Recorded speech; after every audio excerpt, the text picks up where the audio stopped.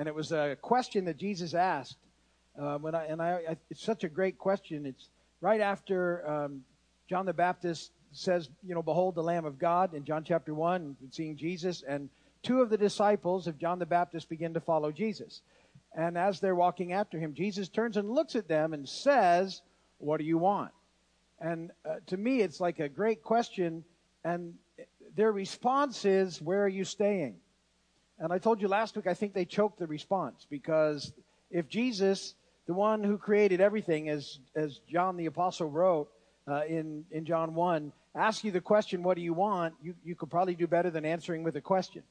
So we talked about that, and I said to you that, I think the answer to that question, the best answer is, Lord, I want what you want.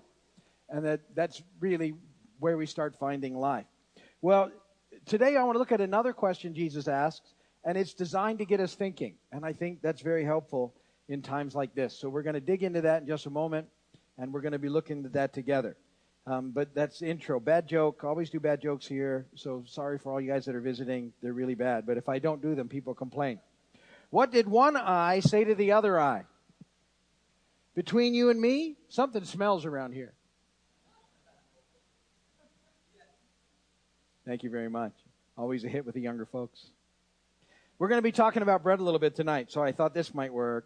What did one slice of bread say to the other slice of bread when he saw some butter and jam on the table?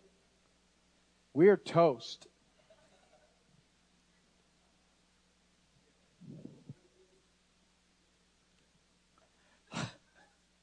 Scripture reading here on purpose, John 6, 5 through 15. When Jesus looked up and saw a great crowd coming toward him, he said to Philip, where shall we buy bread for these people to eat? And that's the question that he asks. And he asked this, it says in verse 6, only to test him, for I already had in mind what he was going to do. Philip answered him, 8 months' wages would not buy enough bread for each one to have a bite. Another of his disciples, Andrew, Simon Peter's brother, spoke up. Here's a boy with 5 small barley loaves and 2 small fish, but how far will they go among so many? Jesus said, have the people sit down. And there was plenty of grass in that place. And the men sat down, about 5,000 of them. Jesus then took the loaves, gave thanks, and distributed to those who were seated as much as they wanted. He did the same with the fish. When they had all had enough to eat, he said to his disciples, gather the pieces that are left over. Let nothing be wasted. So they gathered them and filled 12 baskets with the pieces of the 5 barley loaves left over by those who had eaten. After the people saw the miraculous sign that Jesus did, they began to say, surely this is the prophet who is to come into the world. And Jesus, knowing that they intended to come and make him king by force, withdrew again to a mountain by himself. Blessed be the word of the Lord. So back in verse 5, it says, Jesus looked up, saw a great crowd coming toward him, and he said to Philip, where shall we buy bread for these people to eat? So that's the question. Jesus asked it to get his disciples to think, because he already knew the answer. We know from the following verse, and I'll read it to you again in a minute, that he had in mind what he wanted to do, but he's always sort of training his disciples. He's always trying to get them to think outside the sort of box that they put themselves in. And we talk about this a lot. We often get ourselves with a very narrow focus in life because we tend to put ourselves in the center of our own stories. And when we're in the center of the story, we're missing all the bigger things that God is doing because, as I've told you many times, this is his story. We're part of his story, not the other way around. And he's the noun of the story. We're the adjectives in the story. It's great to be an adjective in his story because you get to go around and describe who Jesus is. But it's his story. And so it's constant for us to try and remember we're not the center of the story. And Jesus is always teaching his guys this thing in the process. He was trying to get them to think outside this very small perspective. He follows in verse 6. He asked this only to test them, for he already had in mind what he was going to do. So he's popping a question out there, and he's using it to sort of teach and to train and to help us along. And I think that he still does those things. He will give us situations in order to help us grow and learn to trust him. Because ultimately in this time, very temporary time that we're in, until we go to be with him forever, one of the biggest things that he's doing in us is teaching us to trust him. Because that's where we really begin to sort of relax and find life in the process. So the first thing that we have to figure out, and this point number 1 in your notes, is, are we going to do it our way or his way? Our way or his way? I probably should have told everybody here there's bulletins in the back, but we forgot. Anyway, they're in the back. We just got our bulletins back and running again. We haven't had them for 4 weeks, so we printed them, and I already forgot to tell everybody. So, are we going to do it our way or his way?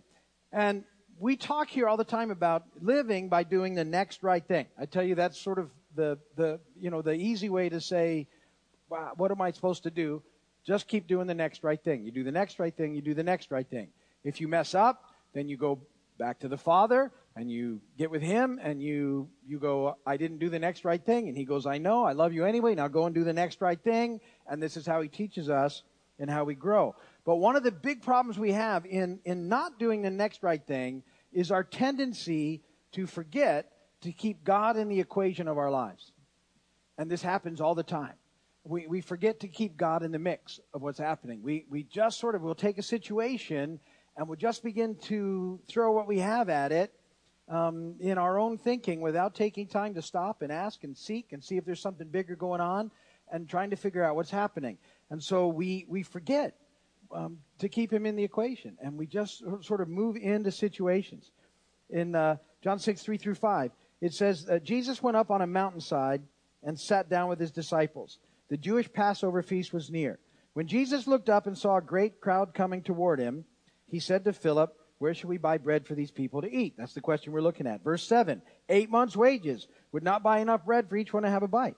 Another of his disciples, verse 8 and 9, Andrew, Simon Peter, spoke up. Here's a boy, he says, with 5 small barley loaves and 2 small fish, but how far will they go among so many? And ultimately what we have to learn from this, I'm going to borrow from another passage, Luke 137, that nothing is impossible with God. That's the part about keeping him in the equation. So here's a story that's happening is Jesus says, how are we going to feed these people? Right? 5,000 plus women and children. And Philip says, we couldn't, there's no way. 8 months, if we had 8 months' wages here, it wouldn't be enough to give each one a bite. And Andrew, Simon Peter's brother, here's a boy with 5 small barley loaves and 2 fish. How far will they go? All right, here's point number 2, because this is where it gets interesting. What about me? And this is where we sort of get stuck a lot of times in the process. Because our tendency to try and figure everything out in our own strength and not keep God in the equation and not trust him keeps us in this very narrow focus where we're very limited in what we think we can do. So, Andrew said, we could, even if we had 8 months' wages, we couldn't make this happen. He's got a very narrow focus about what's happening, and yet he's sitting there with Jesus. And they've already seen Jesus do a lot of stuff, but they're not making the connection. They're not connecting the dots. And see, we got Jesus with us too, and we sometimes don't make the connection of what's happening. But there's a little more detail about this backstory, a little more backstory about this whole process that I want to read to you from Matthew's gospel. Same story, just from Matthew's take. And that's what I love that. The Holy Spirit inspires these guys to write, and they all have their own sort of take in it as they're inspired by the Spirit. So, Matthew 14, 15-17. As evening approached, the disciples came to him and said, this is a remote place, and it's already getting late. Send the crowds away so they can go to the villages and buy themselves some food. Jesus replied, they don't need to go away. You give them something to eat. And we have here only 5 loaves of bread and 2 fish. So here's the real story that's going on. The disciples and Jesus have been ministering all day. And they've been pouring out, and Jesus would teach his disciples, and they were doing the stuff, and they were there. And it got to the end of the day, and very naturally, the disciples were hungry. You can relate to that, right? A lot of you guys worked really hard today. At the end of the day, you're hungry. You want something to eat. And so they know that they've got enough to feed themselves.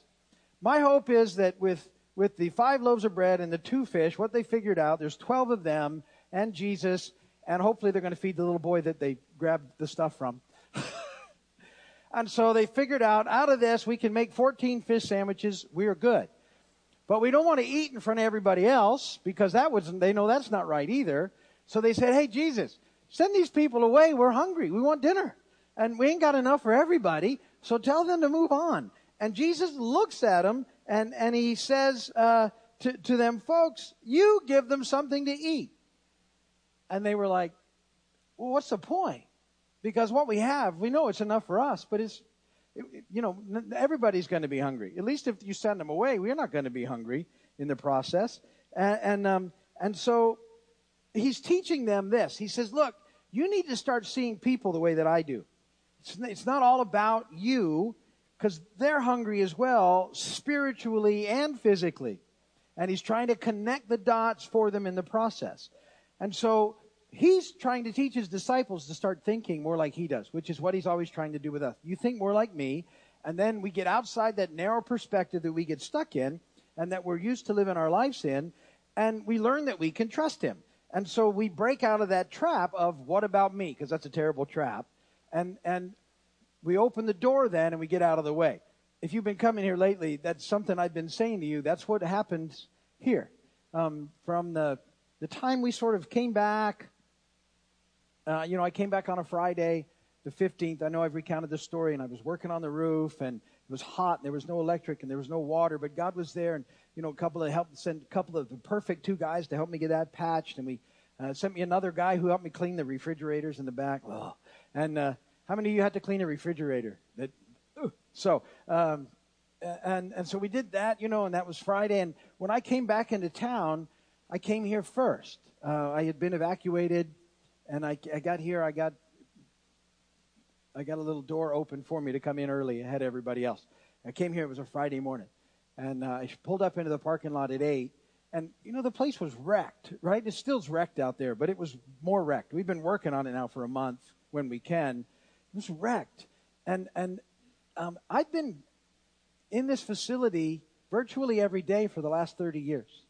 It's where since I was 27, I've been in this facility. I'm 57 now, and I've been here pretty much every day for that whole 30 years. So this is a huge part of me. I know it's just a building, but it's a huge part of me.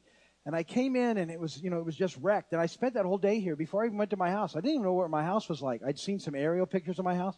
I'm like, I hope it's okay. But there was so much to do here, and I wanted to, the feeling you just want to get something back. You're like, and everything was a mess. And I'm like, so many years, so I wanted to get it back. And I was really sort of on that focus. And I went to my house later that day, and my roof held, and there was a mess over there too, but it wasn't like this. And so, then I was back here Saturday, and we were trying to stop mold and do those things that everybody was doing, and no electricity, no water. And some of you had stayed, and I wanted to get with you, so we did church that Sunday morning. No electricity, no running water. It was hot. I think we finally got a generator running when it was over to make coffee that was too late. And we had like 2 little tiny fans, but it was so good just to be here with everybody. And then Monday, I was back here again, and all of a sudden supplies started to show up, and I was here alone Monday, just kind of working because everybody was busy, and I was out in the parking lot, and people started dropping supplies off, and the first load of supplies they dropped off, whoever did just dropped them in the parking lot, and it was just a big mess in the parking lot, and I was here by myself, and I remember just kind of hanging out and talking to God, going, okay. What do we do? Because I'd like it to go back to how it was. I have a picture of what this looks like after 30 years. This is a whole new picture. And we just sort of did business out there. And I said, okay, I know you got it. I'm overwhelmed. I don't know what to do, but I'm overwhelmed. And I went and grabbed 4 tables and put them out and started hauling stuff in here. That day, I think I told you, but TJ, she shows up. She's one of the locals that lives out here sometimes in a variety of situations. And she showed up and started to help me just out of the blue. And I remember going, okay, God, I get it. So that's what it looks like now. And we started putting tables out and hauling stuff in. And all of a sudden, the heavens opened and stuff just showed up and people just showed up so that was Monday. Tuesday, literally people came by helicopter to see us. I had guys show up by helicopter. Guys were driving down, guys, men and women. Churches were showing up I'd never met. I met this whole new group of people that I'd never seen or known of, and all of a sudden knew it, and they were all saying, we're here to help, and they just sort of showed up, and out of that, all these things have happened over the last month that I can't even imagine. We couldn't have figured it out if we'd have tried or organized it to make it happen. It just started happening. But it was sort of that moment. It was just like, open the door and get out of the way. Okay, I can do that. I'm pretty good at that. He didn't say open the door and like sit around, don't do nothing. That didn't happen. But it was open the door, stay out of the way. And he just started to do it. And so that next thing that I think applies, point 3, is you just have to be willing to use what you have. So at that moment in this life, what I had was a space that was hot, but it was a space. There was no toilets or anything. I thought that's a big problem. But God provided a couple of porta potties. Well, that's fixed. And within time, the lights came on and the water came on, and we were able to do it. But it's just like saying, okay, God, I don't, whatever it is, though, you can have it. John 6:12-13. And so when they'd all had enough to eat, he said to his disciples, gather the pieces that are left over, let nothing be wasted.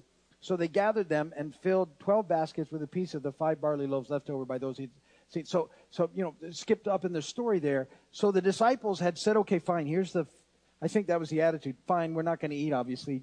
It's Jesus saying, give me the stuff, and what are you going to do? He's Jesus. So they hand over the 5 loaves and 2 fish. And trying to imagine the reaction when because Jesus started breaking bread and doing his thing, and he was handing it to the disciples, and he would put it in a basket. And so a disciple would go out with a basket and go to start feeding the crowd. They were grouped up all over the place, groups of 50 or however they did it. And then another disciple would come and he'd break that and send them out with a basket. Can you imagine walking out with a basket knowing what you started with, and you just fed that 50 and you have to go back? And Jesus would do the thing again. You go back with another basket full of 50 and you feed another group. And all these 12 guys were out there doing that. And they kept doing it until all of them had enough to eat. Can you imagine? Every single person there, thousands of people, they all had enough to eat out of this. And here's the cool part. When they come back and gather what's left, how many baskets full do they get back? 12. How many of them was there? There was 12 of them. What did they learn? Give it to Jesus. He'll give it back in ways that you can't even imagine. They got a basket full back. They would have had a bite of a sandwich, and they get a basket full back, and they'd already eaten in the process. They got it all back. And so, as the disciples share what they have with the crowd, what they're doing is extending mercy to people that are physically and spiritually hungry. And whenever we serve others, extending that kind of mercy, the cool thing is you get mercy back. And you get more than you started with. Way more. Because you get God just going, here you go. Matthew 5:7, blessed are the merciful, for they will be shown mercy. 12 full baskets, 12 full disciples. Pretty cool stuff. That's God's economy. And there's nothing quite like it. There's something else that happens at the end of that story that's fascinating. And so fourth little point in your notes is who is the king? In particular in your life. Who's the king? Don't say Elvis. I don't know why that popped out just then. John 6:14 and 15. After the people saw the miraculous sign that Jesus did, they began to say, surely this is the prophet who is coming to the world. Jesus, knowing that they intended to come and make him king by force, withdrew again to a mountain by himself. And you might wonder what's going on with that whole process, because I think it's very interesting. So the people, this crowd, have a response that's not uncommon when we're not thinking in God's dynamic and we're thinking more selfishly. And so the phrase that's there, take him by force and make him king, is about people who want to use Jesus, not obey him. See, they want him to be a king and free them from the Romans, but a king is one who rules, not one who's ruled by others. And so Jesus is actually loving them well when he withdraws from them. You see, we don't command Jesus to do what we want. He's the king. And we're to be asking what he wants from us, because that's where we find life. And like the disciples who were telling Jesus to send the people away so they could eat, instead of asking how they could serve those people. See, the response, the question was backwards. It was coming from a wrong perspective. You know, the question should have been, hey, all these people got to be hungry like us. What do we do, Jesus? And he even fed them the line, you know, what should we do about all these people that are hungry? They should have just said, let's feed them. Let's go. What are we going to do? Let's hear what we got. Let's make it happen. And so they got it backwards. Who's the king? This is what we want you to do, Jesus, instead of, Jesus, what do you want from us? And so, you know, we're to ask and pray all the time. Matthew 6:10, your kingdom come, your will be done on earth as it is in heaven. That's why he teaches us to pray like that. What we want you on. What is it that you want? What is it that we do because you want us to do that? Not what is it that we want you to do. And there's a big difference in the way that we look at it. And the real full and abundant life that we talk about all the time, it's found in living his way, not our way. And so if he's your king, then make sure he's the one that's sitting on the throne of your life. We've talked about that. You make sure that he's the one that's in charge of your life. You keep surrendering it to him. You keep asking him to be on the throne of your heart. And when you ask him, you take yourself off, because that's sort of where we get there. And you know, I like that thing that I've been saying. Say it as you go out there. Lord, I just want to open the door and get out of the way. That's all I want to do in this life, Lord. Let me open the door to you. Get out of the way so you can do what you want to do. And so kind of take that this week and think about that. And it's an interesting time. And I think if we can just get our perspective changed, then we can see God doing amazing things. And we'll find life in it, a place of rest in our souls that will make a difference in the way that we walk through this thing. And will impact people for him, which is ultimately what we want to see happen. So that's where I'm going to end it for today. If you're watching by video, thanks. We appreciate you doing that. Come and check us out when you can. And we'd love to have you here. If you need prayer, go to the website, and there's a prayer page. Fill that out. We'll be praying for you. And God bless you guys. We'll see you soon.